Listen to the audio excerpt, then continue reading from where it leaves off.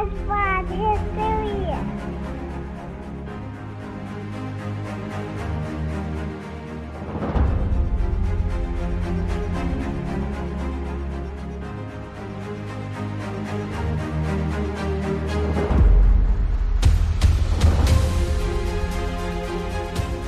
All right, are we going to do this actual show, or are we just we gonna... should probably start now. I honestly just kind of want to talk about the water balloon war in an episode. So do I. All right, everybody, welcome to this episode of Dad. Let's talk about a real war. All right, stupid real wars. All right, everybody, welcome to this episode. Well, we're not including that intro. I thought it was great. Include it. I don't care. That's fine. You're the editor. I am. So, well, I'm Jake, in case anyone forgot. Eric and Cameron are here tonight. We're finishing up episode 4, our bonus episode on the Russo-Japanese War, because basically we just had too much to talk about last time, and so we decided to split it into 2 separate episodes. So we're going to finish off the war, starting with the formation of the 2nd Pacific Squadron, Battle of Tsushima, kind of the wrap-up of the war, and the peace treaties that America's involved in.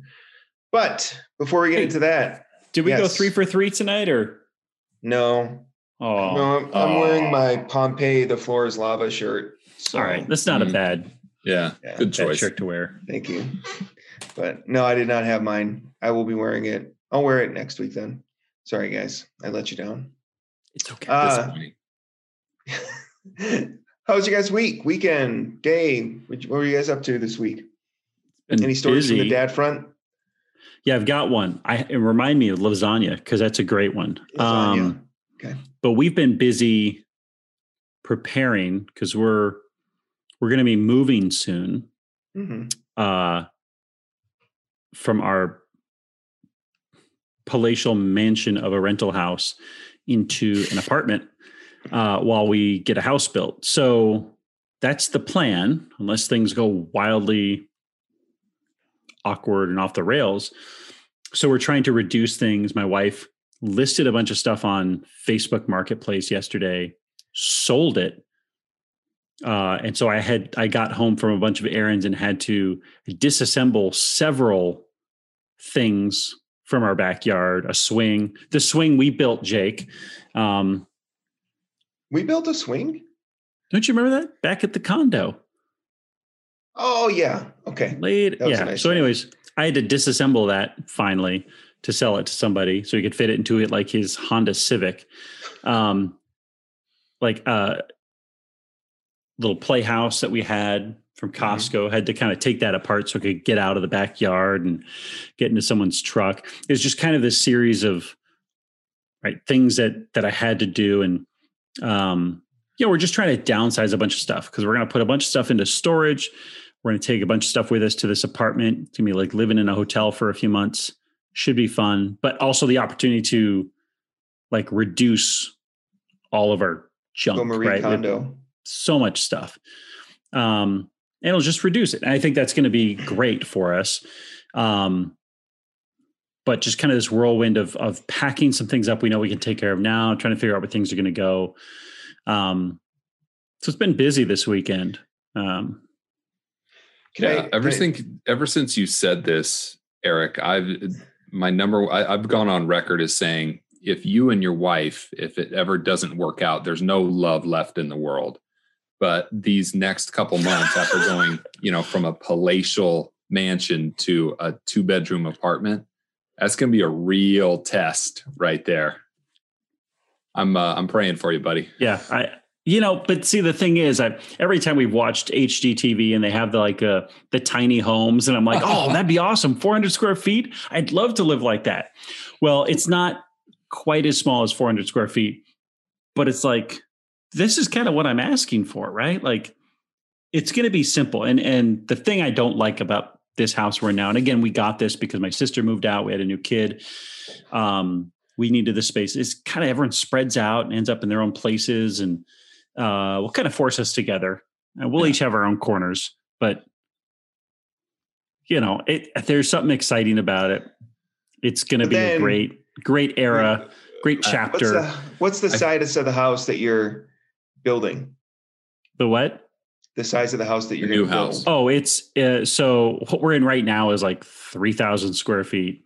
Yeah. The apartment's going to be like 1,200. And the house we're building is like 2,200. So you're going to downsize to 1,200, and then you're And then gonna, move into then a you're gonna house move to and- your new big house, and you're like, well, you got to buy a bunch of stuff to fill all this space. I That's know. what's going to happen. I know. That's what we did when we moved terrify into this people. house. We didn't have an apartment in between, but we severely downsized because like, we Marie Kondoed it, right? Like, what do we actually need? What do we use here? And we got rid of so much stuff. Mhm. Do you we love moved this? into this. I don't love this. Jake, Spark that's your joy. child. Joy? Yeah. That's your child. Whoops. Well, he's kind of annoying me right now. So He does not bring me joy at the moment. not bringing me joy at this moment. But then we bought this house, we moved in, we've been buying stuff to fill it back up again because that's capitalism, baby. So Yeah. anyway, how we well, beat it's the awesome, Soviets. man. That's exciting. I mean, it's gonna be a rough couple months, but you guys So, are doing fine. As I said, we're going to move into this apartment, and probably within a week of doing that, we're probably going to come to Arizona to hang out for a few weeks. That'll So be nice. Yeah. If I was still in Be Arizona, awesome. that'd be great. Yeah, I think there's going to be some great stories from the dad front from Eric in the next month or so. Just Eric's with gonna all go- the transitions. He's gonna go suddenly gray in the next 2 months. Yeah. it's just going to be screaming during the Yeah. the podcast. Ah! Ah! Shut up! Daddy's trying to fuck us. I think I may have to go off site to actually record, like to my classroom or something, but I don't, we'll see how that I'm goes. telling you, you got that pop-up camper. You can go from places undisclosed. Perfect. Anyway, that's exciting, man. How about you, Cameron? So yeah, pretty good weekend. I was did a lot of yard work. We're getting ready to spend a bunch of money on our backyard and our front yard, and you guys were heavily involved in the building of our backyard. So He's we've been ripping in this up all house the for years. concrete, isn't he?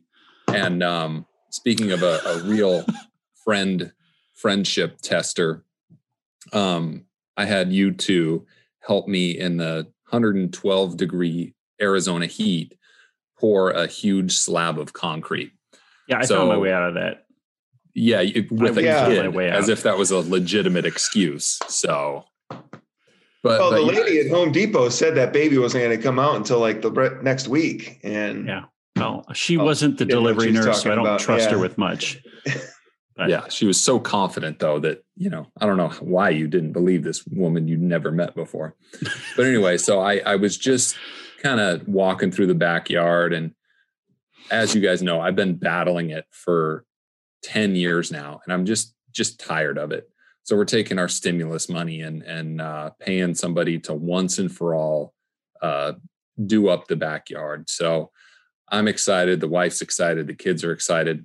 And my daughter, my 8-year-old, convinced us she's embarrassed that she wants the landscaper to be impressed with how hard we worked on our yard.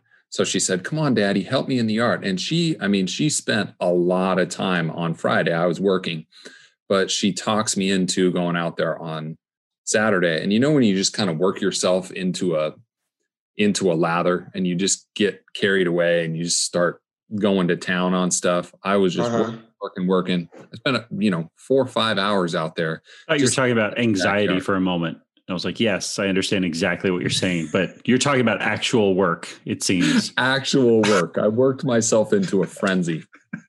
And now I'm like kind of having second thoughts about, do we really want to spend all this money on the new backyard? Because it looks pretty decent right now. I wouldn't say great, but it looks pretty decent right now. So, we spent a lot of time doing that yesterday. Exciting. We're getting ready to do it all up. But most of the day today, my brother-in-law and his family got a new puppy. So we went over to the house and met the puppy, and he's like a wizard on the grill. Just everything he puts on the grill. He's got game meat. He went deep sea fishing not long ago, and he just made me really jealous. So he's giving me tips on the grill, and I feel like I'm a decent griller, but I'm definitely not the best in town. So he's giving me a few tips. And real quick before the podcast, we started recording tonight, I grilled up a few ribeye steaks, and they were excellent. So shout out to my brother-in-law, Donnie. He's a fan of the show. Donnie. He is definitely working with me on my grilling skills. Donnie's a good guy to know. He is, man. He's that kind of guy. Our fathers, they all had a guy. Mhm. Donnie's that guy. He's our generation's that guy. Like, yeah, man, I need to figure out how to get my grill to work. I got a guy for that. Yep. Right? I need someone to help me with my taxes. Oh, I know a guy. That's Donnie. The He's thing that with guy. steaks, Donnie's clutch, man. Yeah. the thing with steaks is getting it right is a fairly, it's simple. Bring the meat to room temperature, throw some salt on it, and then eat. however you're going to grill it, there's a variety of ways, but it's pretty simple. Like if you can do those two things and maybe add butter beforehand, Yeah. you're 90% of the way there with steak. But what separates men from the boys when it comes to steak is those nuances. Because you're right, Eric. I feel the same way. Like anybody can cook an 8 out of 10 steak, but to get to that 10 out of 10 level, there's a big difference between 8 out of 10 and 10 out of 10. Donnie has mastered that. And I'm, kind of languishing in the middle somewhere. But someday I will reach, great dad bod status with 10 out of 10 steak. I think I've got a good 9.5. Do we need to have a steak off? Is that where are you on that, Jake? Probably not very good because I don't eat a lot of steak to begin with. And so, and when I do eat steak, it's at a restaurant because your wife can't do red meat. Yeah. Yeah. So it doesn't make a lot of sense for me to buy steak and cook it up. But it's funny that you guys say this about grilling because I was at Home Depot today and I went there to buy a hoe. So on my way to get your mind out of the gutter, Eric, it's not what you're thinking. Just a gardening tools. Just a garden tool. I know. But it was your grin, Cameron, that brought the laugh on it because I just saw it go ear to ear. When I first heard what a hoe was when I was a kid, I think I still had the same stupid laugh the first time I heard it when I was like 8 years old. A hoe, I'm like, and I still think it's funny, and I don't care who you are. But that's not the story. The story is I went to Home Depot to buy that garden tool, but on the way in, all their grills and smokers are just sitting out there, all shiny and new, on sale, and I almost made a far more expensive purchase today. I mean, I withheld, but it was hard. They had these really nice gas grills and they had some Traeger smokers. And it was just like, spring. Don't do it, Jake. Don't do it. It's a magical time for a dad. Yeah. And they're all shiny and everything. That lasts 3 months. And they're like, oh, it's so easy. And it's like, it looks so easy. But then it's so easy to just give us your money. Yeah. Do you have the Home Depot card? Not yet, but I will. So that's my story of the dad front. We've been working on our yard as well, doing some work since we moved into the house, just, chopping down certain trees and plants that we don't want to keep. And then we just got a bunch of mulch and laid that out in the front. And do you have a forest in your backyard? Because I feel like this is an ongoing story of clearing the yard. So the way our house, when we bought it, we've got this chain link fence in the backyard, and that thing was covered in these really thick, gnarly grapevines. And so we spent weeks chopping that stuff down and ripping it out of the fence and burning it. And then on one side of the house, we had a bunch of trees that were just there, and they were starting to grow into our roof. And so we chopped those down on the side of the house. And then on the front, we chopped down a couple bushes we didn't like. But yeah, there's a lot of vegetation on our house. We've still got these 3 really nice trees in our backyard that we want to keep. They're fruit bearing, but it's just, there's a bunch of other stuff that the previous owners let get out of control. And so we've been working on getting it back under control. So anyway, me and the Home Depot team have been fast friends over the past couple months. Real tight, huh? Yeah. Hey, All right. Before we go on, I got one more. Well, and Eric's got lasagna too, so don't forget that. Oh, that's right. I got one more just because I want to look back on this years from now. And I want to start this story by saying I'm not an alcoholic. Okay. Okay. Let the record show I'm not an alcoholic. But, I do enjoy a beer from time to time. And I was on my way out to a site walk not long ago. And my 4-year-old, she just takes a lot of pride in getting daddy a beer. If I'm watching the game or whatever, hey, daddy, can I get you beer? Yeah, sure.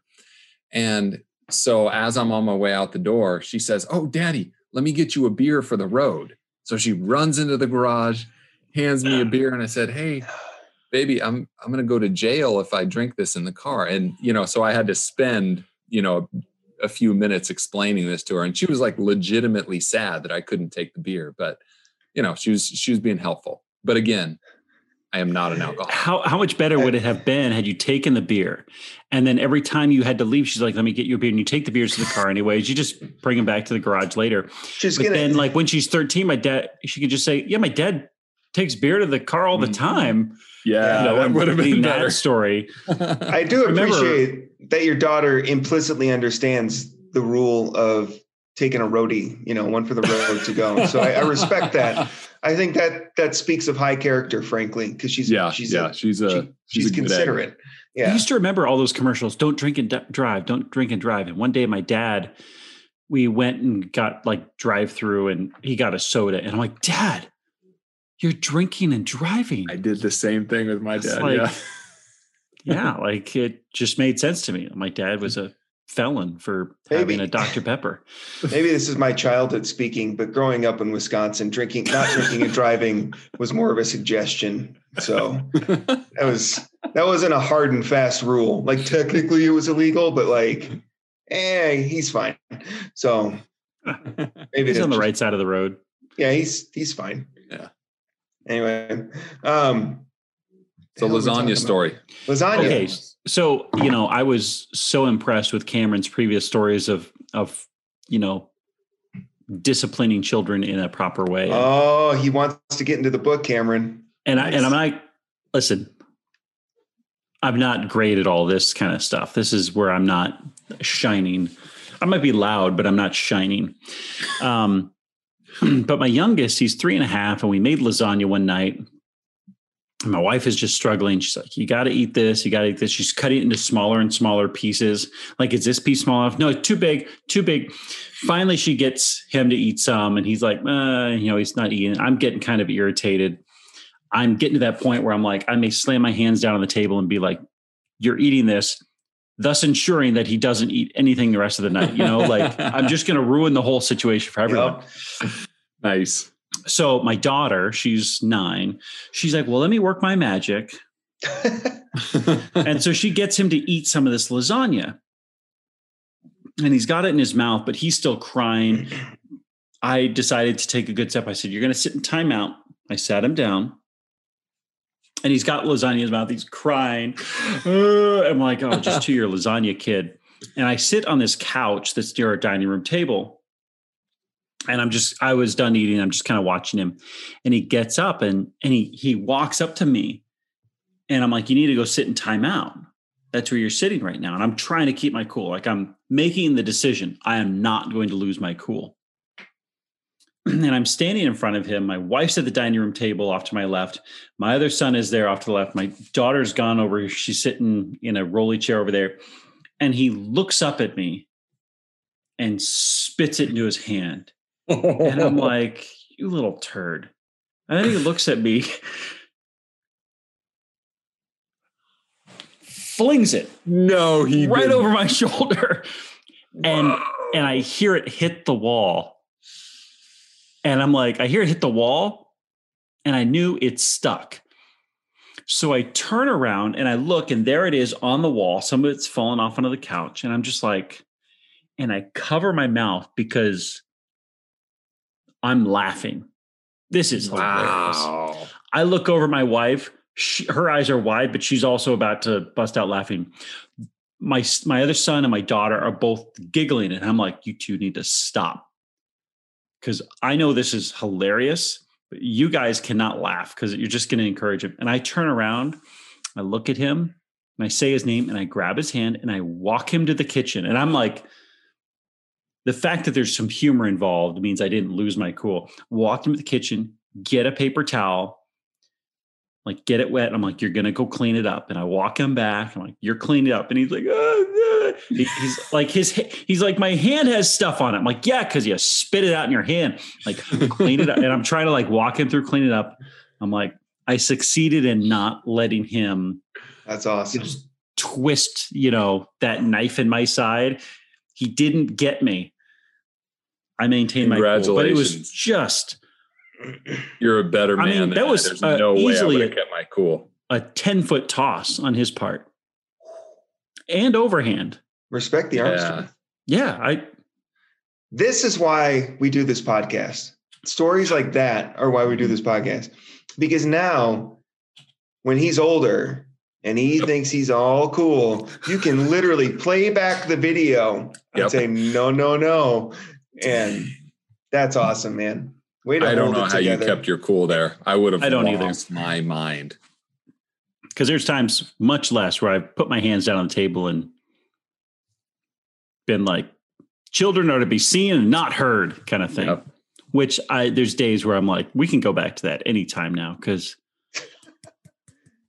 just talk right past you. At this point, that cat's out of the bag. This new generation. No, I'm just saying, if I tried that, they would just laugh at me.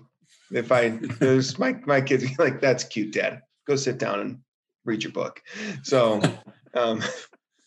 anyway, that's a great story, man. You know that's where you sit, Dad. Story. Get over there. Yeah, I know my place, and it's not at the top. So, speaking of my son, I don't know where he learns this stuff. Out of nowhere, he's just starting to say, what the heck is going on, man? Like, what are you watching? I don't think I watch anything where that gets said. I don't know if it's something they learn or if it's like a genetic thing. It's an instinct that just kicks in. Whereas I'm going to just start saying things like I'm an old man. Anyway, what the heck is going on? Yeah, ours, he'll just say, what the heck? Like, yeah. Out of nowhere. Yeah. Anyway. Who knows? Kids these days. What are we talking about? Russo-Japanese War. Transworld. This episode of Dad Bod History is brought to you by, take it away, Eric and Cameron. Transworld Business Advisors. So if you own your own business and you know the challenges of dealing with employees, customers, social media, Jake, Cameron, Jeff, for my part, government regulations and the rest of it, those darn government regulations are the worst of it, I would say. With the pandemic coming to an end, hopefully, if our politicians allow it to happen, there are hundreds of buyers coming to the marketplace looking for existing businesses to buy. If you are ready to cash out you definitely need to call Transworld Business Advisors today. They have a database loaded with interested buyers and have over 40 years of experience in the industry. They're going to guide you through setting a price for your business. They have a database with sales data from tens of thousands. That's 4 zeros of sold businesses, and they know the market price for your listing.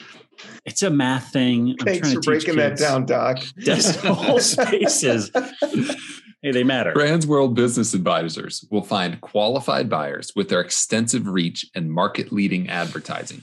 Transworld will ensure that the closing process goes as it should. And when you leave the closing table, you'll get paid and will be free of liability and responsibility.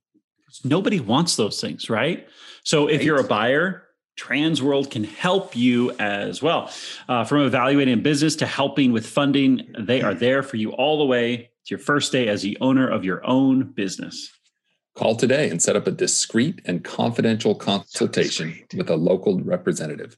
You can reach Jeff Peterson at 903-422-6818, or you can go to www.tworld.com. Again, that is www.tworld.com. tworld.com. Anytime I hear the word discreet, I think something sneaky's about to happen. Yeah, 100%. And I'm okay with buying and selling businesses is a discreet secretive. I get it, but I don't feel like that's what the word should mean. Like, I understand buying and selling business is discreet, confidential. I understand that.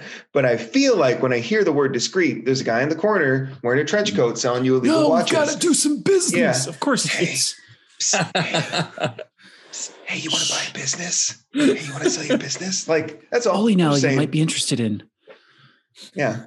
You want to buy a bowling alley? Hey, you want to go buy a charcuterie? I know one. I got a guy. Anyway, that's all. Charcuterie or charcuterie?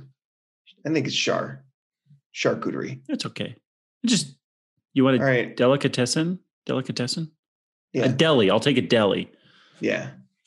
Yeah. And again, definitely we need to work on a jingle for Trans World one way or another. It's snappy. It's going to move. Yeah. That's it. We're going to have to, well, Eric, when you're in Arizona, you can workshop with Cameron. Yes. Yeah, we'll get together, get in the studio, Yeah. just try some things out. Yeah. I mean, I'm a plus singer, so I'll lay a bass things track. together. We'll be great. Yeah. All right. Let's do this. Russo-Japanese War, Part 4, Battle of Tsushima. So where we left off last time, which is, I guess, 2 weeks ago now, is the Port Arthur had fallen. So Russia was under siege at Port Arthur for about 8 months. It finally fell on January 1st is when they surrendered to the Japanese. January 1st, 1905. There were some large battles, Mukden being the biggest battle at the time. Nothing was really going well for the Russians. Their Pacific fleet had been destroyed. They were losing on the land war, and Port Arthur had fallen. So that's kind of what leads us up to now. However, Russia is still very committed to winning this war. They feel like all the setbacks they've had are just that. They're setbacks. None of them are crushing defeats, because they're going to send an entire second fleet to wage war against Japan. And they're constantly reinforcing their soldiers from Moscow, St. Petersburg to via the Trans-Siberian Railway. And so the war, while it looks like everything has been in Japan's favor, Russia is by no means out of the situation. And Russia really hasn't brought its full weight to bear. Mm-hmm. And I think, we're talking about that reinforcement from St. Petersburg. It's not like the Japanese are going to get on one of those trains and go take Moscow, right? That's not the concern. Yeah. So the Russians can just hold land, even though they're going to lose those battles. They can hold that and just absorb the Japanese until they get a fleet out there. Yep. And another thing to remember is Japan is fighting as an underdog here. They don't have unlimited soldiers. Russia, I think the numbers I saw is Japan had about 30 or 40 million people at this time, citizens of Japan. And I think there's about 100 million Russians. So Russia has 4 times the number of people that they can continue to just send into this battle, which is kind of how Russia wages wars. They just overwhelm you with numbers. Japan is also short on money. They don't have, even though they've made great strides since the 1860s, they don't have the kind of economy that can just wage an endless war. So time is not on Japan's side, even though all the big victories have pretty much gone to Japan, or even if Russia does have a victory, it's been very costly. It's not on Japan's side to have this war drag out much longer, because if it does, it will bankrupt them. And they don't have enough soldiers. Like, the army they have is the army they have. The navy they have is the navy they have. They can't just make a new army. They can't just build a new navy. They got to work with. I think that's a really good point, Jake, that was lost on when I was doing my research and reading. I somehow didn't get the full understanding of that. That's why from the beginning that Japan tried to blitz Russia, because, hey, this is a ticking time bomb. This huge, gigantic Baltic fleet is coming to smash us. So we better get this job done before they get here, really. And I think that's important, because I asked the question probably in ignorance last time of, hey, what if the war would have stopped after Port Arthur falls. And you guys both kind of corrected me on that and said, and not likely to happen because the war was really just getting started there in Russia's mind. But it's as if Japan is seeking to strike one decisive blow. Yeah. If they can do that, they can just show Russia, this is not going to go well. We're going to defeat you one final time at a location to get Russia to the peace table. Japan has secured what it wanted to secure. That is Port Arthur, the Korean Peninsula, the Liaodong Peninsula. They've secured that. Now they just need to win that one victory. Should have been Mukden, could have been any of those battles, right? But the Russians, their mindset is, we haven't yet begun to fight, right? Like we haven't really brought our full army that we can bring. Our fleet had an unlucky spell by being, surprised at Port Arthur. We had an unlucky battle at Yellow Sea. You can have two unlucky battles. Once our main fleet gets there, we will wipe out the Japanese fleet, their Japanese Navy, and we will actually surround the Japanese army that's in Korea and Manchuria, and then we can basically starve them out. Japan is not going to build a new navy while we're there. If the Russians can strike a victory with their fleet, their quite large fleet that's on its way, that will end it in Russia's favor. And so that's kind of that balancing act, right? Japan just wants to, like you said, be quick, strike hard and fast and end it. And the Russians are like, wait till we actually bring our real fleet. Yeah, exactly. That's a good point. And I think let's get into that new fleet that's about to come. So after the death of Makarov, Tsar Nicholas II orders the Baltic Sea Fleet to become the 2nd Pacific Squadron on April 30th. And he picks Rear Admiral Zinovy Petrovich Rozetvenski. That's a mouthful. Yeah, Rozetvenski, who is considered a very competent organizer to be the admiral of this new fleet, the 2nd Pacific Squadron. This squadron, and this is on April 30th, 1904. So about 2 months after the war starts, and this is right after the death of Makarov, that admiral who was possibly, had he not died, could have been a turning point kind of guy for the Russians. But he dies. Nicholas realizes we've got to reinforce the fleet in Port Arthur, and so we need to get a second fleet out there. An interesting note, though, when this war broke out in February of 1904, there were already 11 Russian warships en route to Port Arthur from St. Petersburg to reinforce the fleet there. They had actually completed going around the Horn of Africa, and for whatever reason, and I didn't dig too deep into this, but for whatever reason, all 11 were recalled back to St. Petersburg instead of carrying on to Port Arthur. And I don't know why that was. I don't know if the Russians are like, the fleet we've got there has got it figured out. Or another possibility is once war breaks out, all the neutral ports become very difficult to refuel at. And so that might have been why they would have had a difficult time continuing the rest of the way there. But right, because we're not talking about wind-powered ships anymore. These are all coal-powered or steam-powered, so they require coal. And if you're going to get coal, you can't get it from a neutral port, according to these rules of war. But you can only be in a neutral port for 24 hours to refuel, and then you got to be gone, or they can inter you for the remainder of the war. So you've got to, which is just an odd concept. It's like a weird. You lose, you go to a neutral port, and you're like, well, we got to repair a ship. Well, it's going to be more than 24 hours, so you're interred here. Who enforces that? Yeah, and I guess that's just close the harbor. I guess. It's just kind of wild. It's like, so you're stuck here until the war's over. Yeah. It is an odd. It's just an odd way. Well, there's some odd rules of war we're going to bump into here during this journey, right? Yes, very much so. And so, but it is interesting because there's these 11 Russian warships. I don't know if they were battleships, cruisers. I don't know that, but they were on their way to Port Arthur when the war broke out. And then they turned around and went back to St. Petersburg, which takes months to go back to St. Petersburg. I don't know why they turned them around, but had they continued on and had they been able to figure out the logistics of continuing on and refueling, they would have. I mean, how much trouble would that have been for the Japanese if 11 Russian warships show up a couple months into the war? I mean, that's going to make it a lot more difficult for Togo to be able to keep the Russians blockaded in Port Arthur and fend off this secondary fleet that's coming. Yeah. But that's a what if question. Doesn't happen. But on April 30th, the Second Pacific is ordered. Rojestvensky is the admiral. He's the one that's in charge of putting it together and getting to Port Arthur.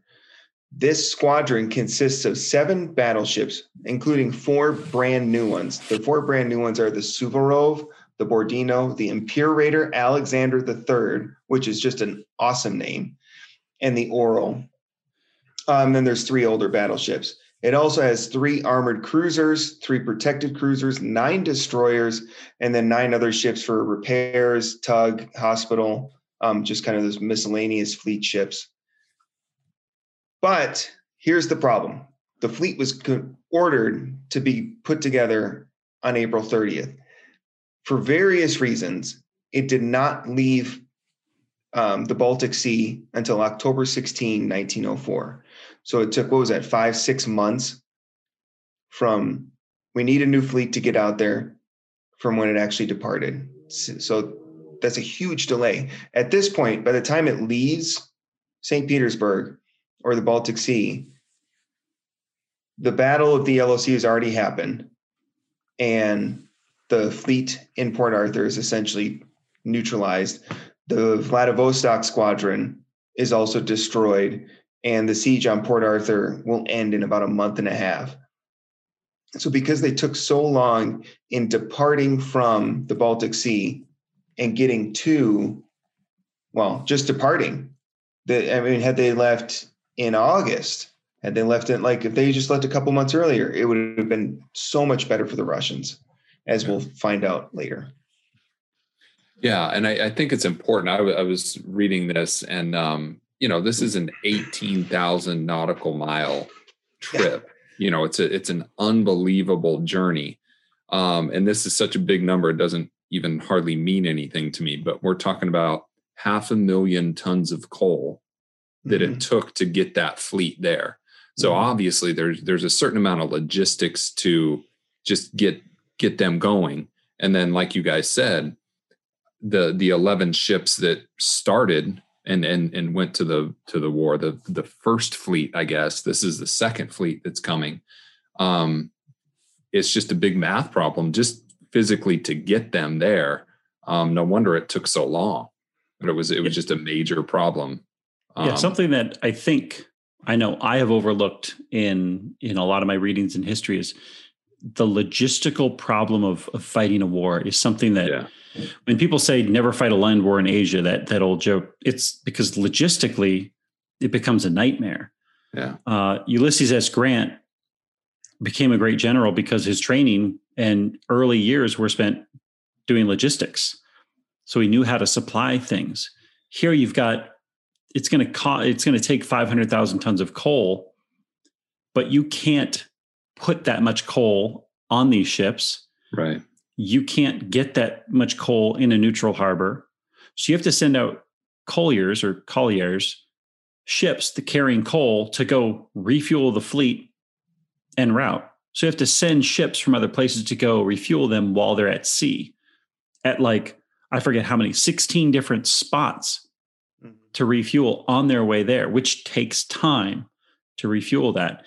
I was reading about the Alexander III, one of these new battleships could fit 1,100 tons of coal in its bunkers, but they actually stored twice that amount, in the living quarters, in the mess hall, between the guns, on the deck.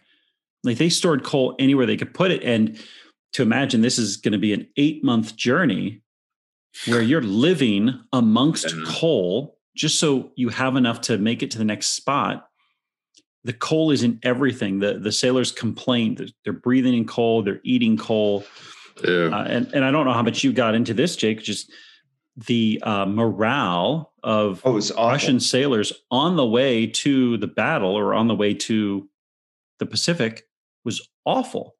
You have the 4 new ships, the newer parts of the fleet go around Africa. The older ones, which are slower, go through the Suez Canal. Which let's talk about that. Yeah. Why did he have the newer ships go around the Horn of Africa and not the Suez Canal? Did you remember why? It was because he was afraid they would get stuck. Oh yeah, because the Suez Canal was. He thought they were going to get stuck. Which, how ironic! Just a month ago, the Suez Canal was blocked, and it destroyed the global economy for 2 weeks. And so he sent the older ones through the Suez Canal because they're a little bit smaller and they can't go as fast as the new ones. And but anyway, sorry, I just wanted to bring that up. Because they were much larger. And so, you've got a couple of mutinies that happen along the way. They get word of, they got word of a battle when they were in Madagascar.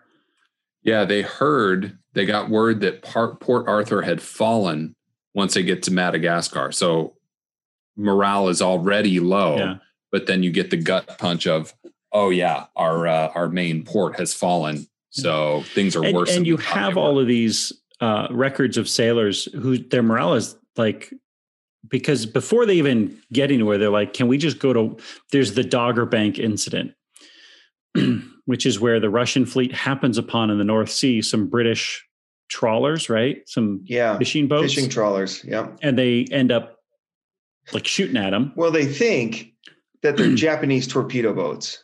Okay. That's what they and I forgot which ship it was that was the shot that heard around the world sort of thing. But they're Japanese torpedo boats and they fire on them. They sink one of them. I think a couple people die, a couple fishermen die. And this isn't good because Britain already doesn't support Russia in this war. Remember, they ostensibly support Japan. And then Russia fires on a bunch of British fishing boats. And Britain is like, okay, if you want to play this game, like they're ready to roll. And Tsar Nicholas has to call his cousin King George V. And be like, hey, no.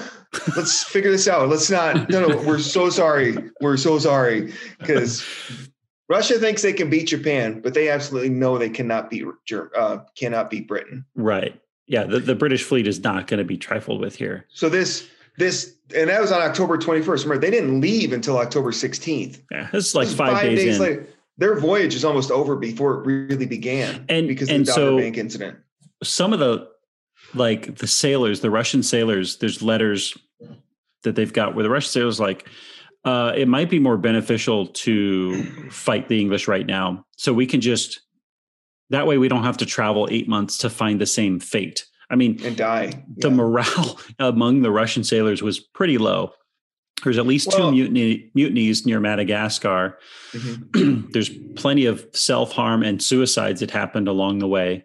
And there was another incident where one of the ships, again, I think it was by Spain, thought they saw some Japanese torpedo boats and shot at nothing again. And I think one of the things is the conditions suck. I mean, it's not good at all. Yeah. But another thing to remember is the Russian Navy, in contrast to the Japanese Navy or most of the professional navies of the world, like Britain, France, Germany, America, they didn't spend a lot of time at sea. Remember, they built their big fleets and kept them in port. And they didn't spend time doing drills. They didn't spend time aiming how to fire their big guns. They just spent time on shore leave, basically. And so now this is the first experience that these sailors truly have of being at sea for a long time. Mm-hmm. And it doesn't work well. So you wonder, all right, what if the British had to do this with their Navy and they had the same constraints that the Russians have? They still would probably fare better because the Britons are professional sailors. I mean, it's their career. It's not just something they're conscripted into. And I think that made it even harder for Rozhdestvensky to make this happen. Although he did. I mean, it was a logistical, it was a feat that he was able to get this Navy 18,000 miles as difficult as it was, he did do it, which is something to be, I don't know, proud of or what, but I mean, there's a lot of chances where they could have turned around. Can I just pause for a second? And I'm having flashbacks of the movie 300, where the Spartans walk through the area, and he says, "Hey, what is your profession?" "Oh, I'm a potter." "What's your profession?" "Oh, I'm a poet." Yeah. And then he yells back to his guys, "What's your profession?" "Oh," and it's just there's something different about doing that for a living as opposed to a recreational soldier, I guess. Well, and that's a good point, though, Cameron. I mean, as funny as that is, but that was an old world type mentality where, we're going to war, get the conscripts. And yeah, you had some professional soldiers and the Romans did too, but even a lot of the Roman army was auxiliaries and conscripts. Although the Spartans obviously were the Greeks, but now in this new modern era, professional armies are starting to come into vogue. The Britons obviously have one. The Germans at this time have the best land army in the world. France has a very large professional army. America is getting into that game, though not nearly as much as the European counterparts are. And so this idea of, all right, just get the farmers and we'll conscript them and we'll go to war now, that doesn't work anymore, which, as we've seen play out throughout this war, is the Japanese are professionals and the Russians aren't. Eric, on the logistical side of things, after the Dogger Bank incident, but one of the things is Britain would not help the Russians. France helped them limitedly to maintain their neutrality, but Germany did support their effort in this war. And the Germans were the ones that leased them the colliers, the coal ships, to help them refuel while they're on sea. And I just want to get into that a little bit more. I don't know if you researched that much. No, not anything particular to them being German, other than, they had to arrange for these ships to come out and meet them at various points on this journey to refuel them, which is, again, that's kind of a wild thing. I'm not sure exactly when the ships convert over to diesel, but, in terms of like the 20s or 30s, but just this idea of just hauling rock everywhere to burn on ships. It's just kind of a wild thing. You go from a Navy that you just put your ship out to sea and just float around forever on the wind to now we have to find coal. Well, and these are the first ships. This is the first navies where they are 100% steam powered. Right. They don't, a lot of in the 1870s to 1890s, a lot of these battleships, even though they had steam, they still had sails. To augment the steam. These are the first ones where it's steam or nothing. And if you don't have coal, you're dead in the water. Yep. But so the Germans did. Kaiser Wilhelm supported Nicholas's effort in this war, and he leased 60 colliers, coal ships, to meet the Russian fleet at various ports to help them recoal at sea.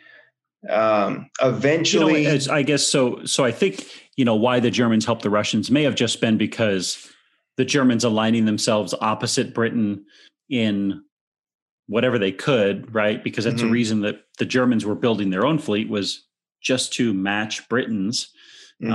So that might make a little bit more sense to say, well, we're going to support somebody other than Britain just to.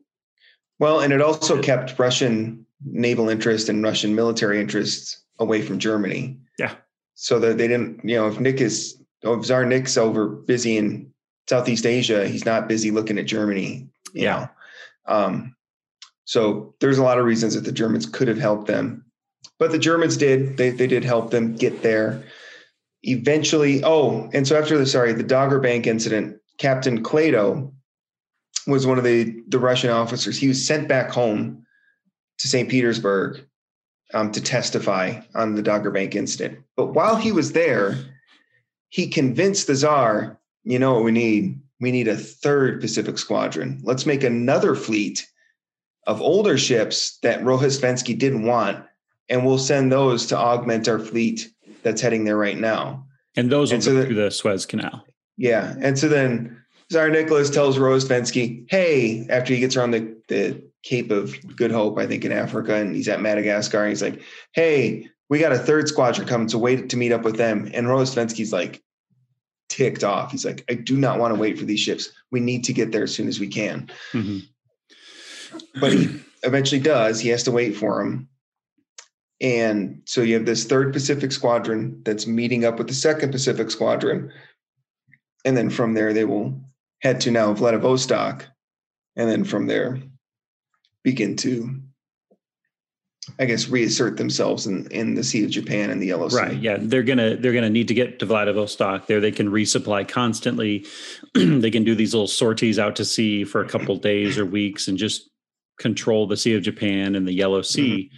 And that's the plan, right? So they're going to head north or head around Japan. Then they have to make a choice. Do we go through the Strait of Tsushima, straight through the Sea of Japan to Vladivostok, the shortest route? Or do we go east of Japan and either go around Hokkaido or around Sakhalin Island? Yeah. Sakhalin Island, right? So those are the three options they have. And that's where, the guessing game for the Japanese begins. How do we determine where to go meet this fleet we know is on its way? What are the Russians most likely going to do? And as it turns out, because of the coal issue, the shortest route being through the Strait of Tsushima between Japan and Korea is going to be what the Russians opt to do. I'm going to play armchair quarterback here, but it seems crazy to me, and I'm looking at a map right now. It seems crazy that you think, oh, we're just going to sneak through this tight little area. I mean, in my mind, you've sailed this far. Why not go around Japan? Well, and you're going to run out of coal. That's basically it. Is that I think one of the things I read in my books was, a typical fueling of coal could get you about 2,000 nautical miles. And some of those ships could not make it if they went the extra distance. And so they would have been stranded. So they had to take the shortest route to Vladivostok. But Cameron, interestingly enough, it looks so small, and it's a small pass, it's a strait, but the visible range of these ships is not as big as we think it is. And so you theoretically can run their patrols, sneak through their patrols before they notice, and then they've got to try to catch up on you. And so it's not like today where we have so many ways of seeing where everyone is via satellite radar and sonar and all this stuff. It's a lot more. I mean, they have some primitive radio stuff, but it's still basically the human eye. How far can the human eye see? The first thing they're gonna spot is they're gonna spot smoke from the smokestacks. That's what they're going to spot first. They're going to see a train of them, right? But even so, the Russians, even if the Japanese are waiting right there for them, which in some respects they're prepared to come out to sea to meet them. The Russians have this idea in their head, regardless of what the last 12 months have shown them, that they are the superior force. Well, and the numbers are what the numbers are. They are the superior force. They have the numbers. They have the bigger guns, that they'll just go right through any Japanese blockade that's there and they'll get to Vladivostok, because their objective is not necessarily to sneak through, but just to get to Vladivostok. And by everyone's estimation, including any observers, the Russians are going to roll right over any Japanese fleet that tries to meet them. And that's the assumption that everyone makes, except for the Japanese. And dumb question, but they had to go all the way to Vladivostok to kind of restock, get ready for the fight, because Port Arthur had already been taken. At that point, they didn't have access to Port Arthur. Yeah, so they had to get to Vladivostok. They had to restock and refit. Again, on this trip, except for when they thought they were being attacked by sneaky Japanese submarines and gunboats, which never happened on the trip until Tsushima, they didn't fire. They didn't do any training drills. They didn't do anything that, would have got them ready for war. And so the bullets they had were the bullets they had. And so they had to go, and every spare inch of space was not used for, they had ammunition, but every spare inch of space was used for fuel, not for ammo. And so they had to get to Vladivostok so they could refit and then get back out there. Fair. But, and so another part of this, though, is these weird delays. So Rozhdestvensky and the 2nd Pacific Squadron didn't leave until October. And then he had to wait for the 3rd Pacific Squadron. And they had to weather a hurricane, I think, after in Madagascar. So they had these delays. Port Arthur didn't fall until January 1st, 1905.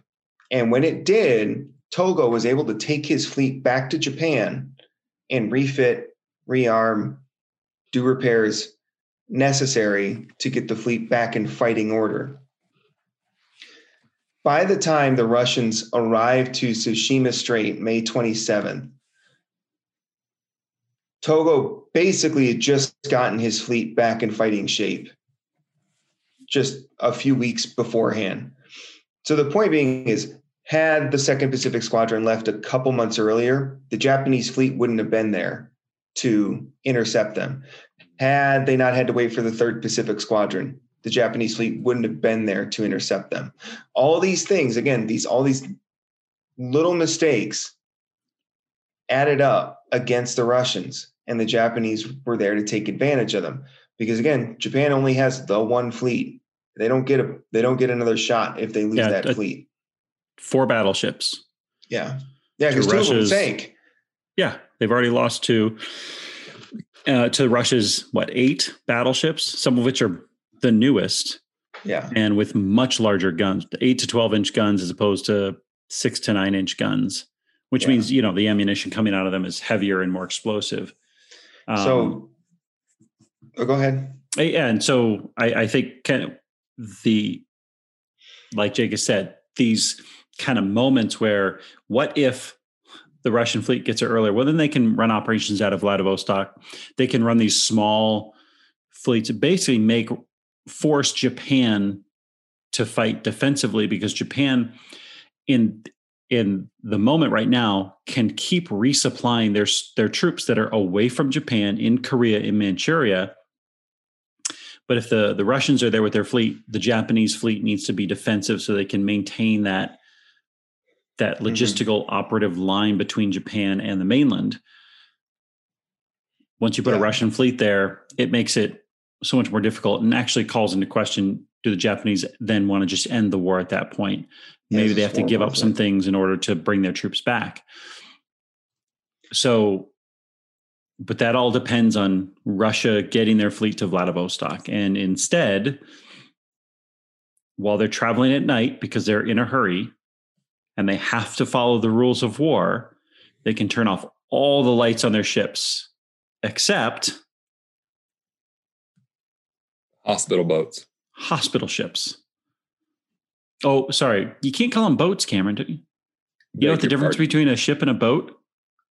Educate me. A ship has boats on it. Boom. Really? That's one definition I heard. I remember our former administrator, our shared administrator, he told me he and his grandfather were driving along the coast somewhere, and he pointed out and said, "Grandpa, look at the boats." And his grandpa had, or maybe it was his dad, right? His dad had been in the Navy. He's like, "Look at the boats." He's like, "Those are ships, son." Like, okay, those aren't just boats. But that's what I heard. Ships have boats on them. I like that. Even if it's not real, I like it. It sounds real. Easy to remember. But yeah, for whatever reason, the rules of war state hospital ships can't turn out their lights at night. Yeah. See, dumb government regulation, right? So well done. I still think it's in there. Hilarious that there's these rules of war that seem very arbitrary. And I don't know if the interning rule still exists. But we do have, and these are all wars, right, that are brought upon by convention. Like after Yeah. World War I, everyone got together like, okay, so what did we learn? Mustard gas bad. We're not going to do that anymore. So like, I get it. And everyone's like, to, yeah, we don't have any. We're good. Yeah, we're definitely putting that away. I think, and I remember at our doorstep. Our missiles. And the you know, in the Revolutionary War, by necessity, the colonists had to get creative with the rules of war, you know, and it wasn't gentlemanly the way they fought the war. And so, I mean, these are all things that are all built over hundreds. So you guys go ahead and wear red in the trees. Yeah, we're just going to wear brown and green and stuff. But go ahead, we keep the red. Right. So, anyway, moving on. So that's how the Japanese spot the Russian fleet coming into Tsushima Strait. And with that message, the Japanese do have wireless communication abilities. They're able to wirelessly convey the message to the fleet that's actually stationed in Masan, which is in Korea, so they can put out to sea to meet the Russian fleet. And so that was at 3:30 a.m. on May 27th is when the Russian fleet spotted. And the Russians have a firepower advantage. Their ships are bigger, and their battleships got much bigger guns, much larger displacement. And they have about the same number of guns between the two fleets, but the Russians are all bigger. Yeah, but they're also slower. The Russian ships, I think, can only go about 12 to 14 knots max speed, and the Japanese ships, on the other hand, could go almost 20 knots, I believe. Yeah, the Russians are up to 14 to 18, but the Japanese 17 to 20. So they've got the speed advantage. They've got the Japanese still have, I think it's like 47 guns, but most of those are 8 to 9 inch. The Russians have 49 guns. Most of those are 10 to 12 inch. So it's the Russians have the firepower. The Japanese have the speed.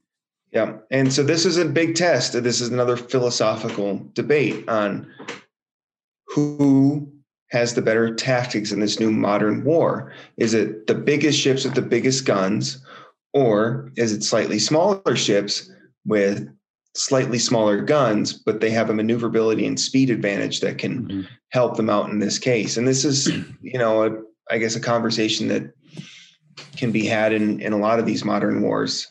But in this case, the Japanese spot them at 3:30. They set out to sea. Togo, here is his plan, was to alternate daylight attacks with the battleships and cruisers, and then night attacks with his destroyers and torpedo boats. And so during the daytime, his battleships and cruisers, his big guns, just hammer the Russian fleet. And then at nighttime, the destroyers and the torpedo boats just harass the Russian fleet until the next daybreak. And just continues to follow them all the way to Vladivostok. And it's funny. Go ahead. He's planning this long, protracted, several days worth of battle. Right? He's like, we're gonna fight with our big guns at day, and at night, these little kidney punches while they can't see us, and we'll do that over several days. And with the assumption that this is going to last several days, right? And this is from Jukes, who wrote The Russo-Japanese War. He says, here's Togo's plan. And then he goes, Rozhdestvensky had done none of these things, nor devised any tactical plan. Yeah. So Rozhdestvensky's plan is get to Vladivostok as fast as we can. And that's not a bad plan. I mean, we've all taken that plan. I need to get to that place. I'm just going to go. I'll run a couple yellow lights. I'm just going to go. But Togo's like, here's our opportunity to hit this fleet before they can actually make themselves more effective. Because sailors who've been at sea for 8 months might not be in the best mood, might not really be interested in fighting, might want to get some shore leave. So for those of us that are more sports inclined than history inclined, I'm thinking, Russia is like the Miami Heat of the 90s, walk the ball up the floor, slug it out, 84 points wins you the game, versus the Warriors lineups of death where Draymond Green is your 6'5" center, spread the ball, shoot the three. I think that's a good analogy. I do think there's a better sports analogy, and that would be Muhammad Ali versus Joe Liston. Or Sonny Liston, Sonny Liston or George Foreman. The float like a butterfly, sting like a bee. Muhammad Ali was not bigger than those guys.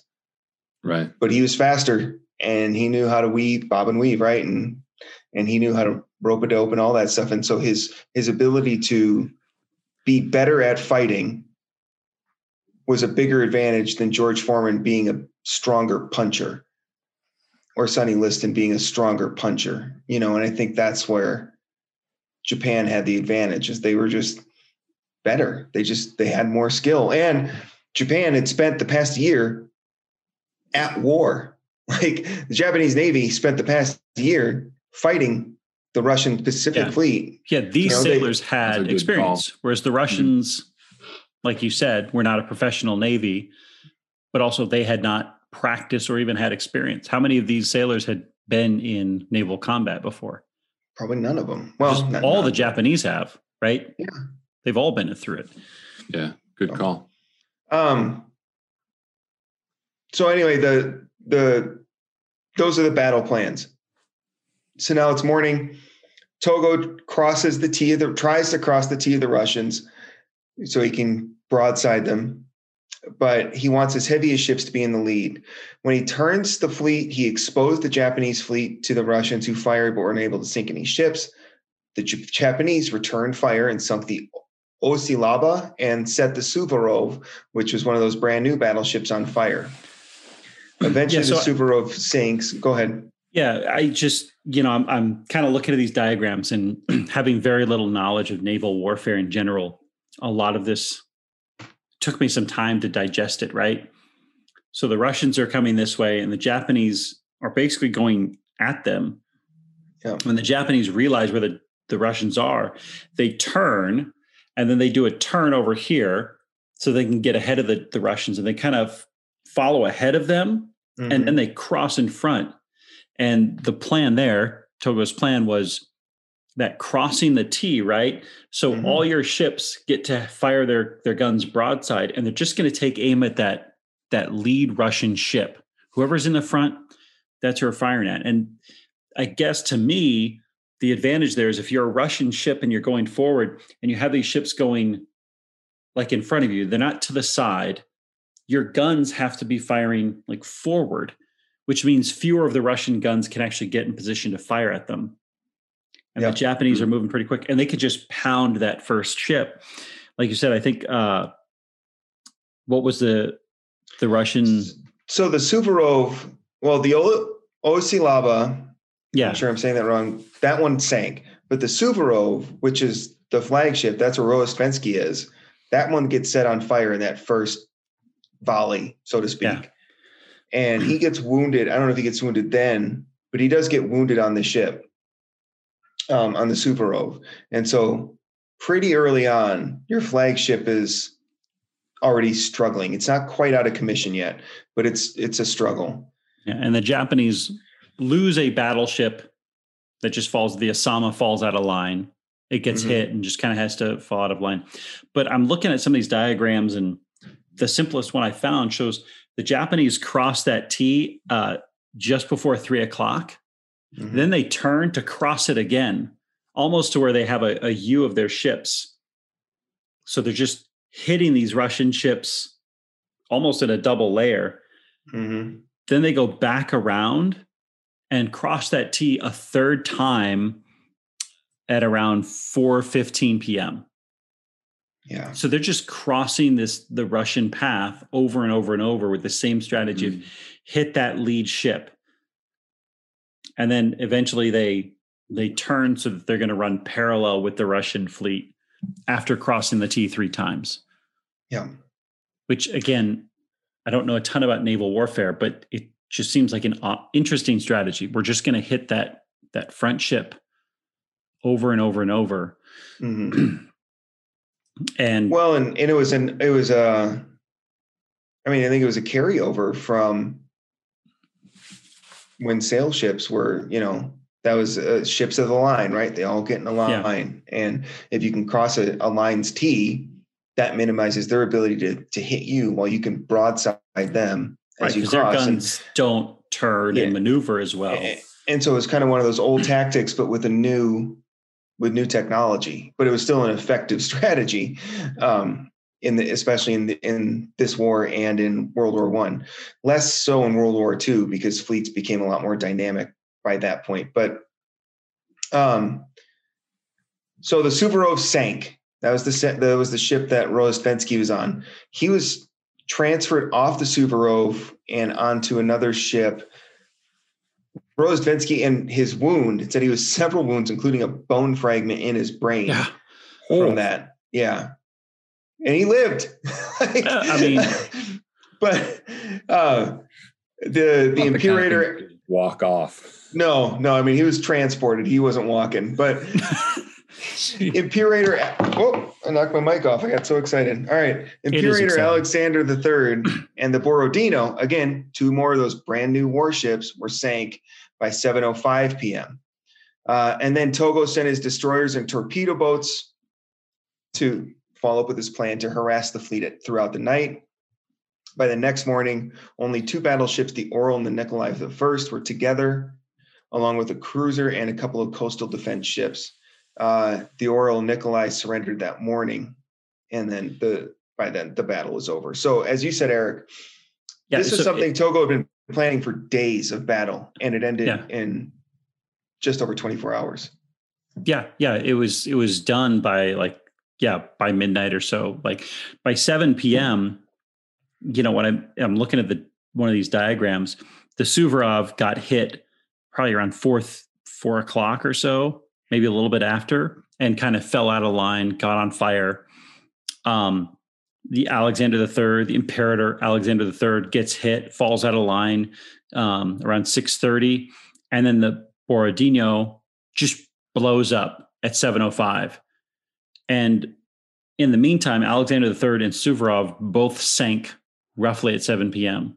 So within about a 10-minute span of time, the Suvorov, the Imperator Alexander III, and Borodino, 3 new battleships of the line from 1st Division out of 4 battleships, were gone. Brand new ships. Gone. Within a 10-minute span, those 3 sank. And that's... Now, it took them a while to sink. Like, from when they got hit. Like, they had gotten hit earlier. Like, the Suvorov got hit much earlier. But within that time period, those 3 ships all actually went under. They had fallen out of line. They were spread out over several miles. Probably 20 kilometers, like 15 miles that they sank. Mm-hmm. And then by the time the next day came around, and I got to find this, what was it? The total number of Russian ships is going to be 39 ships that were part of this fleet. 8 battleships, 5 of which sank. We detailed the sinking of 4 of them, but another one sinks as well. 4 cruisers are sank, 5 destroyers, 1 repair ship, 3 transports. The Russians brought 8 battleships, 5 sank, the other 3 got captured. 4 cruisers got interned. Out of a total 39 ships, 3 made it to Vladivostok. Jeez. Like, this is... No, I mean, one of my students, everyone always jokes with him, what'd you do with your 3-1 lead? He's a Warriors fan. But it's that kind of, you have a massive number of ships and probably the best sailing navy at the moment that's out to sea in war, and you lose 90% of it. Yeah. In 24 hours. And I think I remember reading it was the most one-sided naval battle in modern history, except for, I don't remember, you probably know better. There's another one in World War II, I believe, but it was that devastating. And if you pair that with the Battle of Tsushima with the Battle of the Yellow Sea, Russia lost an entire Pacific fleet in 2 battles. Yeah. That's how devastating the Japanese Navy was in these battles. So, I mean, the casualties and losses, the Japanese lose a total of 117 sailors, 583 are injured. They lose 3 torpedo boats and a total of 450 tons sunk, compared to over 5,000 Russian sailors killed, 800 injured, 6,000 captured, over 125,000 tons sunk.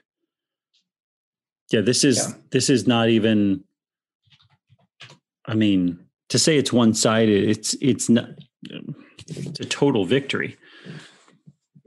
Okay, so let's, I guess, wrap up the so battle. one other thing I want to say is the Russian hit percentage was like 1.2% of their shots fired hit their mark, compared with the Japanese, who hit close to between 3 and 4%. But if the Japanese are firing more frequently, they're that 3% feels more like 6 or 7%. Right. Because they're smaller, they're going to be faster, and they're obviously hitting their targets in a way that's bringing them down very quickly. Mm-hmm. And a lot of it's going to come down to the difference between the Russian military experience being you are conscripted. This is not something people want to do or be a part of. You're not trained well. You're not trained to take initiative. You're not prepared to handle this. The Japanese is this professional military of theirs is their way out. It's their way to literacy, to 3 meals a day, to getting paid for doing good work, to have an idea of something of loyalty. It's not, what all the movies make it out to be, this pure loyalty to the emperor, but to be in the military is something honorable, and they're going to treat it with the respect it deserves and actually carry out their duty. And that's going to appear in every battle that we've seen. Yeah. And I think we've talked about it a lot throughout the course of these 4 episodes, but that really in one battle sums up what happened, right? Japan was treated their people better, trained their people better, knew the scouting report, got a little bit lucky, executed better. So all of these things that they'd really been doing throughout the war all came to a head to say, yeah, this is clearly the class of this war, and really kind of put a bow on it after all of this lead up. The Battle of Tsushima put it to an end, and was all of the battles kind of combined in one to top it off. Yeah, Tsushima is like the dagger at the end of a basketball game, right? Except it was like a 21-point dagger. Hit that from the opposite corner and just swoosh, and they're like, just give them 15 points. The Russians still didn't think they were done. Like, they still wanted to roll after this. So this was in May. Okay, so for one note is Rozhdestvensky was transferred to a hospital and was actually cared by and visited by Togo. Admiral Togo met with him while he was recuperating. And there was in this, I don't know if it was a photo or an illustration, but in this illustration, there is a young lieutenant or sailor that's with Togo. And what's his name, Eric? Irisoko Yamamoto, who will lead the attack on Pearl Harbor. So, and what's interesting about that is that during this battle, Yamamoto loses 2 fingers on his hand as an injury. And had he lost a third, he would have been unable to continue in service in the Navy. Because that was the rule in the Japanese Navy, is if you can lose up to 2 fingers on your hand, but if you lose a third, you got to. Again, another very odd rule for the military. Well, I think having 2 working hands is kind of important in the military. Sorry, I mispronounced. It's Isoroku, not Irisoku. Okay. So anyway, just another idiosyncrasy there is Yamamoto was there with Togo. Togo was his mentor. Like, he based a lot of what he did with Pearl Harbor in World War II on what Togo did here in this war. Anyway, yes, Cameron, you would think and Eric, this would be the dagger to the heart of the Russian war effort, but it's not. In fact, if anything, it just makes Nicholas want to fight harder. So yeah, in Nicholas, March, who doesn't really want to run his empire, he just wants to fight. Yeah. But in March, your favorite president, Teddy Roosevelt, had reached out to both sides and said, this was after Port Arthur Falls. This is before the Battle of Tsushima. He says, hey, I'm willing to negotiate peace terms with you guys. And the Russians said, nope, not going to do it. We don't want to have any part of that. We're going to send our fleet and we're going to take back everything that was taken from us. After the Battle of Tsushima, the Russians still don't want to quit. Because even though they don't have a Pacific Fleet presence, they still have hundreds of thousands of soldiers that are coming in from St. Petersburg via the Trans-Siberian Railway and are going to invade and retake the Liaodong Peninsula and possibly the Korean Peninsula. That's the plan, at least. And so the rumor is that Teddy Roosevelt reaches out to Japan. He goes, if you guys want to win this war, you need to make a statement to get Russia to the table. And so Japan does. And that statement is, on July 7th, they begin the invasion of Russian-held Sakhalin Island, which is just north of the 4 Japanese islands, which, Eric, you mentioned earlier in this episode. Right. So from July 7 to 31, they invade and they complete their invasion on the 31st of July of Sakhalin Island. After this, because up until then, Russia hadn't actually lost any territory. Everything that they had lost wasn't technically, it was Manchuria. It was a lot of, like, they didn't actually own anything that they lost. Interesting. They were just using it. And so, but Sakhalin Island was theirs. And so this was their territory that they were losing. So this is the actual first time in this war that they're fighting on not neutral territory. And Japan needed this war to end because, as we mentioned earlier, Japan is broke. Their economy is in a tatters right now. They can't afford this war to go on much longer. And so the invasion of Sakhalin is their gambit that this will bring the Russians to the peace table. Eric, I don't know if you had anything else about that you want to go over before we get into the peace talks. No, I mean, that's an area that the Japanese and Russians have kind of competed over and had various claims to. There's another set of islands that's much smaller than Sakhalin that they still to this day have disputes over. But no, I just kind of hoped Teddy would take the Rough Riders and join them, but he didn't. Of course. He didn't. Yeah. At this point, so the Russians finally agree to peace talks with Japan. And those peace talks began on August 8th, 1905 in Portsmouth, New Hampshire. And the Russians appointed Sergei Witte to the peace negotiations. Of all the places, it's Portsmouth, New Hampshire. I thought that was so weird.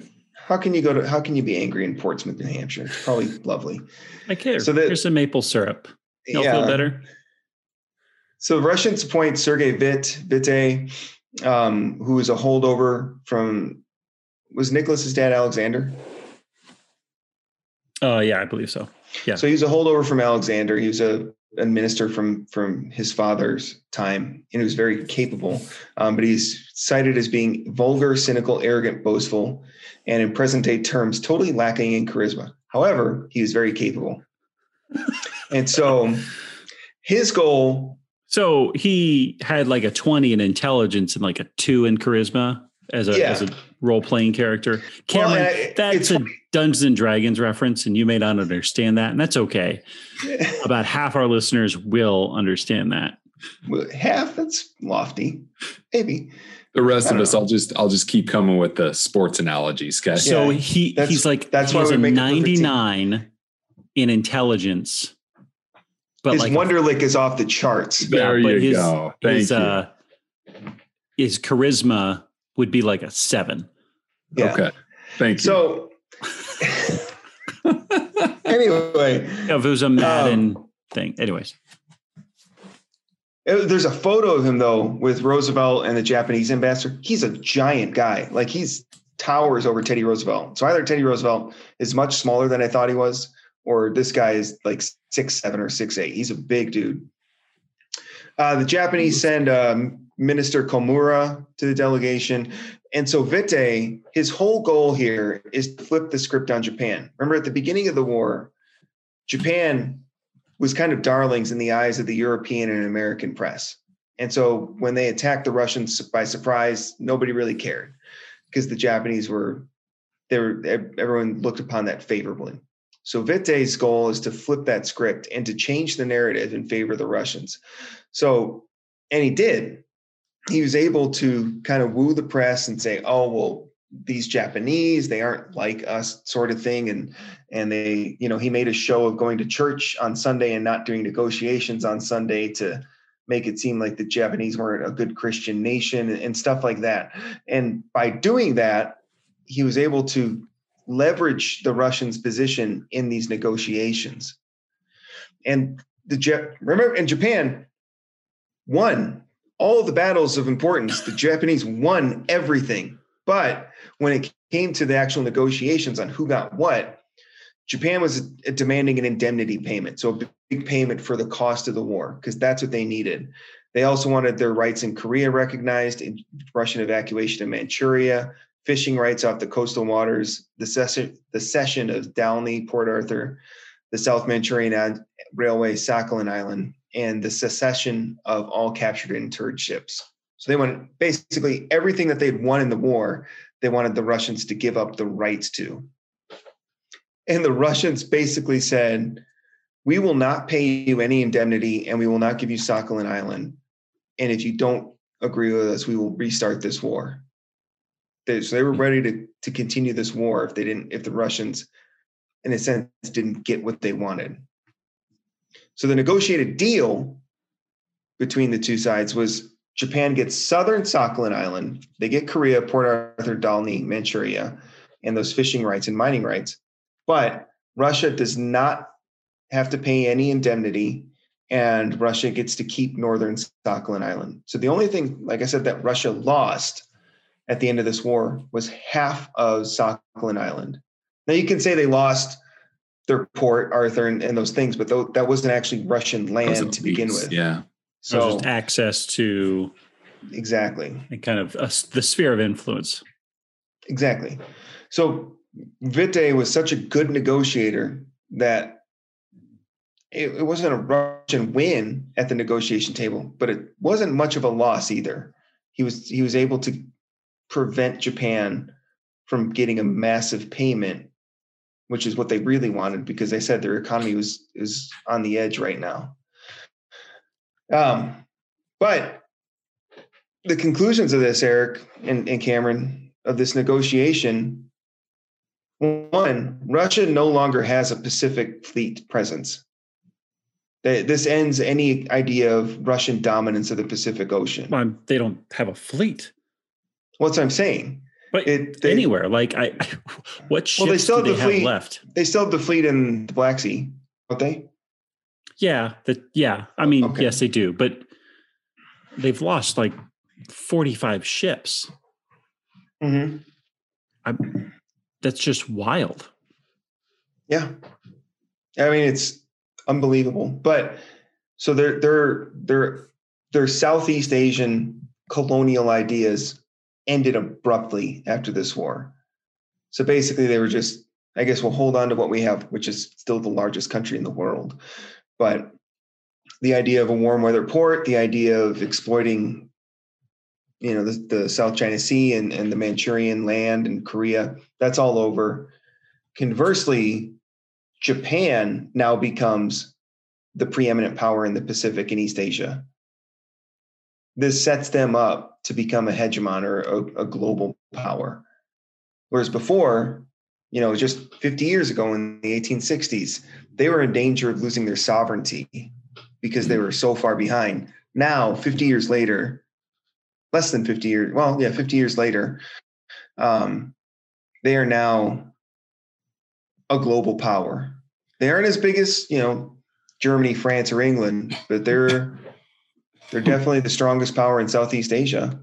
So I've got a question, because what I've kind of read intimates it, but it doesn't go out and say it. Did Roosevelt have skin in the game? Was he leaning a little bit more toward, I guess, trying to take Japan's legs out from under them? Because I mean, to win that decisively and yet to get so little in the treaty, were the chips stacked against Japan because of what Roosevelt was saying or doing, or how he was behaving? Well, I would disagree with that, because I think Roosevelt favored Japan. By all the reports I read, Roosevelt and Witte did not get along. They did not like each other at all. And I think Roosevelt, like I said, Roosevelt was the one that told Japan, it's like, if you want Russia to come to the table, you need to do something, maybe invade Sakhalin Island. So I think Roosevelt wanted Japan, if not to win, he wanted them to be in a favorable position. But they just didn't negotiate well, unfortunately. Eric, before I get into what I want to get into at the end is, I guess, lessons from this war. Is there anything else you want to do on the conclusion or the peace talks? No, I think, we can get into the effects. I think, we can run right into that. Okay. So some of the lessons from this war, I mean, there's a lot to draw on, obviously. And we've discussed a lot of these to begin with. One of the military lessons that I noticed, real quick, speaking of Japan's growth, by 1910, they had annexed Korea. They had acquired the German islands after World War I that were in the Pacific. They invaded Manchuria in 1931. They invaded Heartland, China in 1937, invaded Mongolia, which was then held by Soviet Russia in 1939.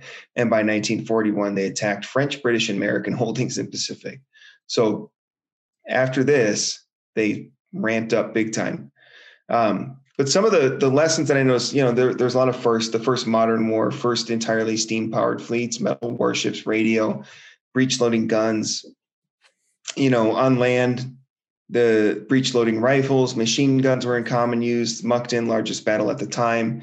First stages of trench warfare that we kind of saw starting to take place in these larger land battles, which is all stuff that we've kind of discussed already. But some of these lessons that the world, right, like you said, Eric and Cameron, we discussed, there's observers from all over the world watching this war play out.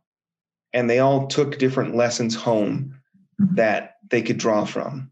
But I think a lot of the lessons they drew from were wrong, because in a lot of these observers said, well, the reason Japan won is because they had this fighting spirit over the Russians. Like they had this almost like chivalric type ideal. And that's why they beat the Russians. It wasn't because they were just better at war, but they had a fighting spirit, which is essentially an intangible. You can't, quantify that over one or another. Right. And that their patriotic fervor won the battle. It was just, they were willing to charge. And that's why they beat the Russians. It wasn't that they had training or tactics or better weapons or logistics. It was that they just fought harder. And the reason that I bring that up is because that's the same mentality that gets used in the beginning of World War I, where just charge the line, boys, and you'll win. Yeah, you're doing it for Germany. You're doing it for France, for king and country, just that, right? You're doing this because you're Germans. It's like, well, I was born in Germany and, the king of Germany wants me to go to war. And so since I was born here, I speak the language, I'm the one who's getting sent. It's not that I'm screaming Germany that's going to win the battle. It's whether I execute my job well and effectively overpower the enemy through tactics and trainings and technology. Yeah. But that was right. That was that old mentality. And it's not, you can't have patriotic fervor or fighting spirit, but fighting spirit isn't going to help you in front of a machine gun. Right? It's not. So, what may have worked in Sparta and in 300 is, being able to be brave and charge the line and stuff like that. That works to an extent in hand-to-hand combat. It doesn't work when everybody's got a machine gun and you can stand 100 yards away from them and you don't have to get close to kill them. But Europe didn't learn that lesson from this war, although they should have. They learned the wrong lesson because they attributed Japan's victory to their willingness to fight and their patriotism, not their tactics, logistics, or supplies or weapons. And I think we have the benefit of context here too. You know, we can step back and look at it. What happened before? What was the lead up to the war? As opposed to standing on a hill above the fray, looking at what's being seen, you know, right in front of your eyes. So, it's interesting in history that whatever you're seeing, and this is true in life too, is, you know, you're never really as good as you think you are, and you're never really as bad as you think you are, because on a given day, there's so many different factors that are influencing the outcome of things. Yeah. And we have a tendency to oversimplify it. But like I said, we have, you know, here we are 100+ years later, looking at the big picture as opposed to the small picture. Well, and one of the things that I think that's a great point. I mean, it's easy for us to armchair quarterback, so to speak, because we have the benefit of 100 years of knowledge. But one of the things that I noticed is, and this is from the Jukes book, Russo-Japanese Wars, he was apparently left out of consideration where there's this idea that offense beats defense. Offense, you know, the reason Japan won is because they were always on the offensive. But they left out of considering, well, was the defense a good defense? Was it poorly conducted? The long time and enormous casualties that Nogi had suffered trying to take Port Arthur, they just kind of ignored that.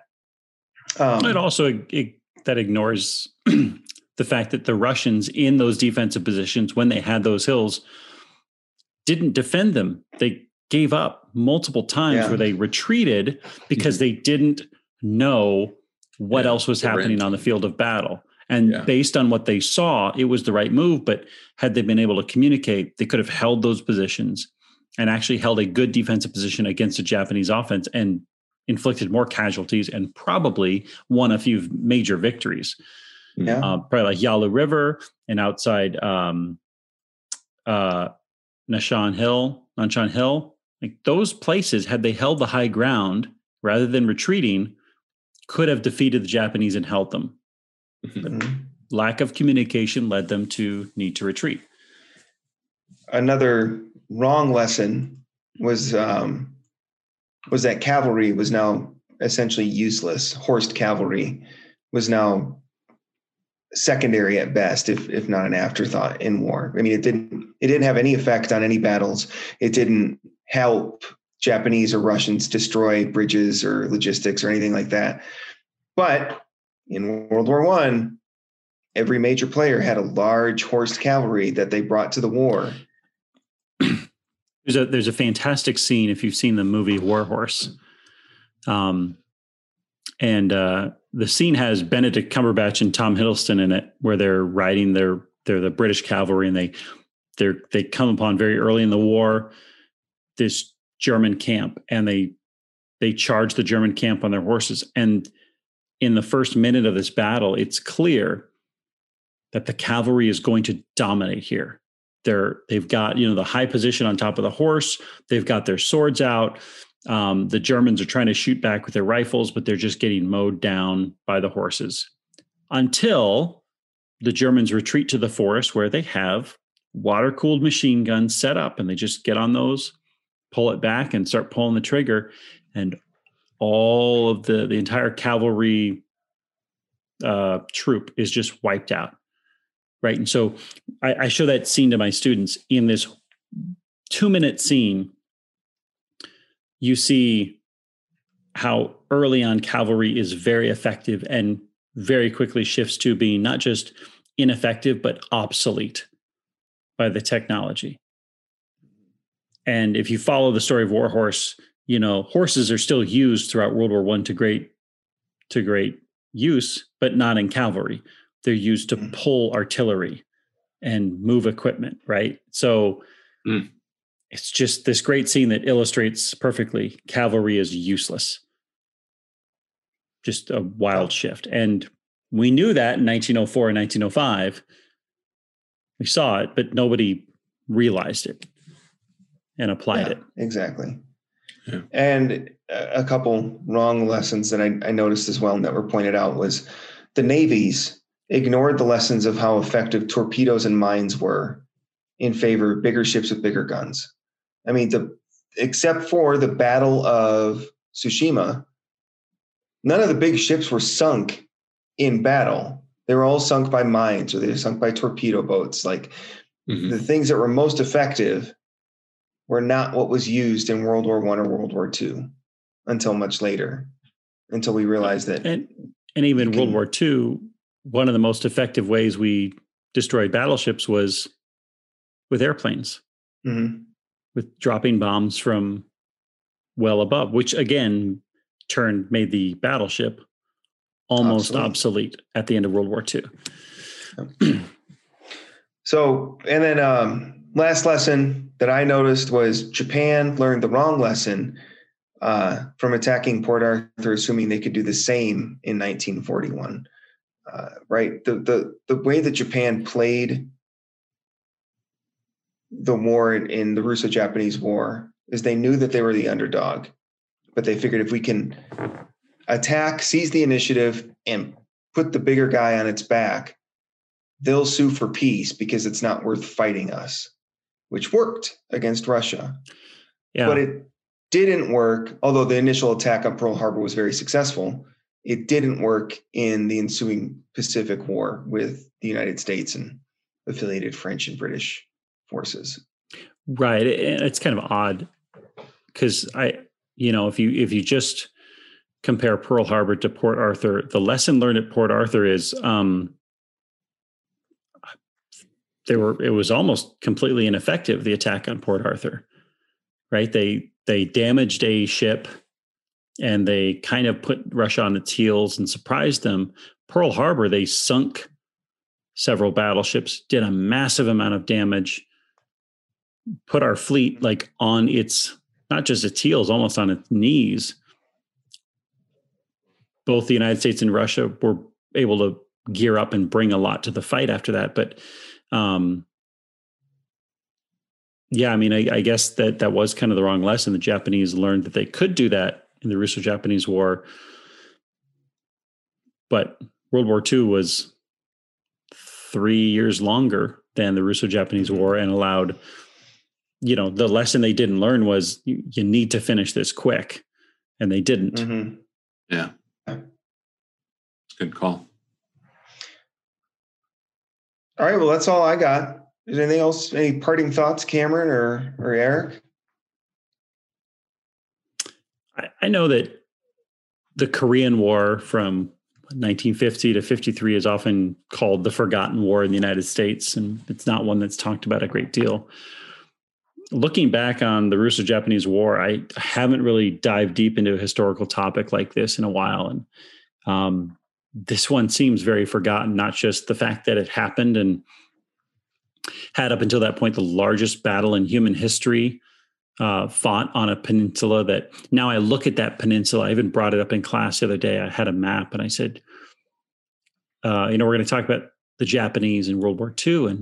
And I'm looking, I'm like, the Japanese controlled this part of the world, Korea and this peninsula. And, just after studying this, that whole area has new meaning to me because it's this very important piece that without what happened there, without this war happening in those narrow passages of water and across these rivers in Korea, a lot of the geopolitical movements in that part of the world don't take shape in the way that they will affect everything else during World War I and II.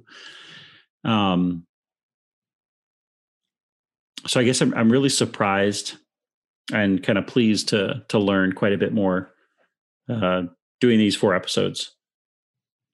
I agree. Cameron? Really fascinating. Yeah, it's amazing how this just came full circle to me. So much preparation and so much,